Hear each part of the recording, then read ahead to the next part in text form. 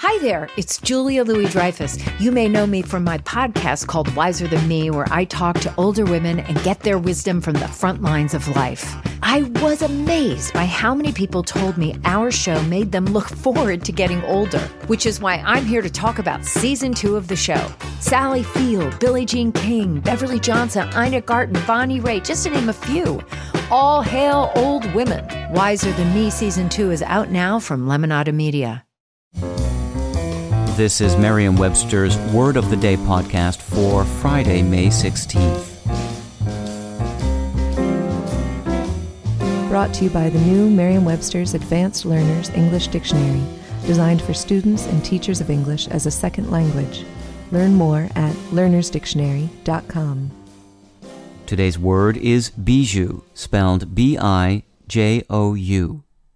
Bijou is a noun that means a small, dainty, usually ornamental piece of delicate workmanship, a jewel. It can also mean, more broadly, something delicate, elegant, or highly prized. Here's the word used in a sentence. Bijou from around the world will be on exhibit and later auctioned off.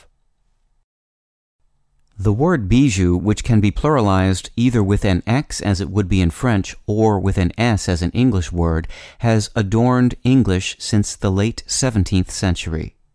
We borrowed it from French, but the word ultimately traces to Breton, a Celtic language, one closely related to Cornish and Welsh, spoken by inhabitants of the Brittany region of northwest France. Our modern English word derives from the Breton word bizou with a Z, which means ring.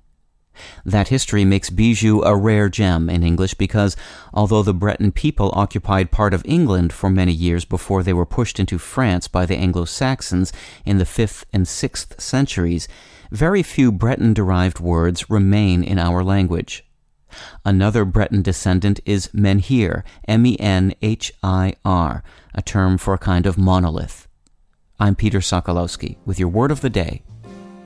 Visit the all-new learnersdictionary.com, the ultimate online home for teachers and learners of English.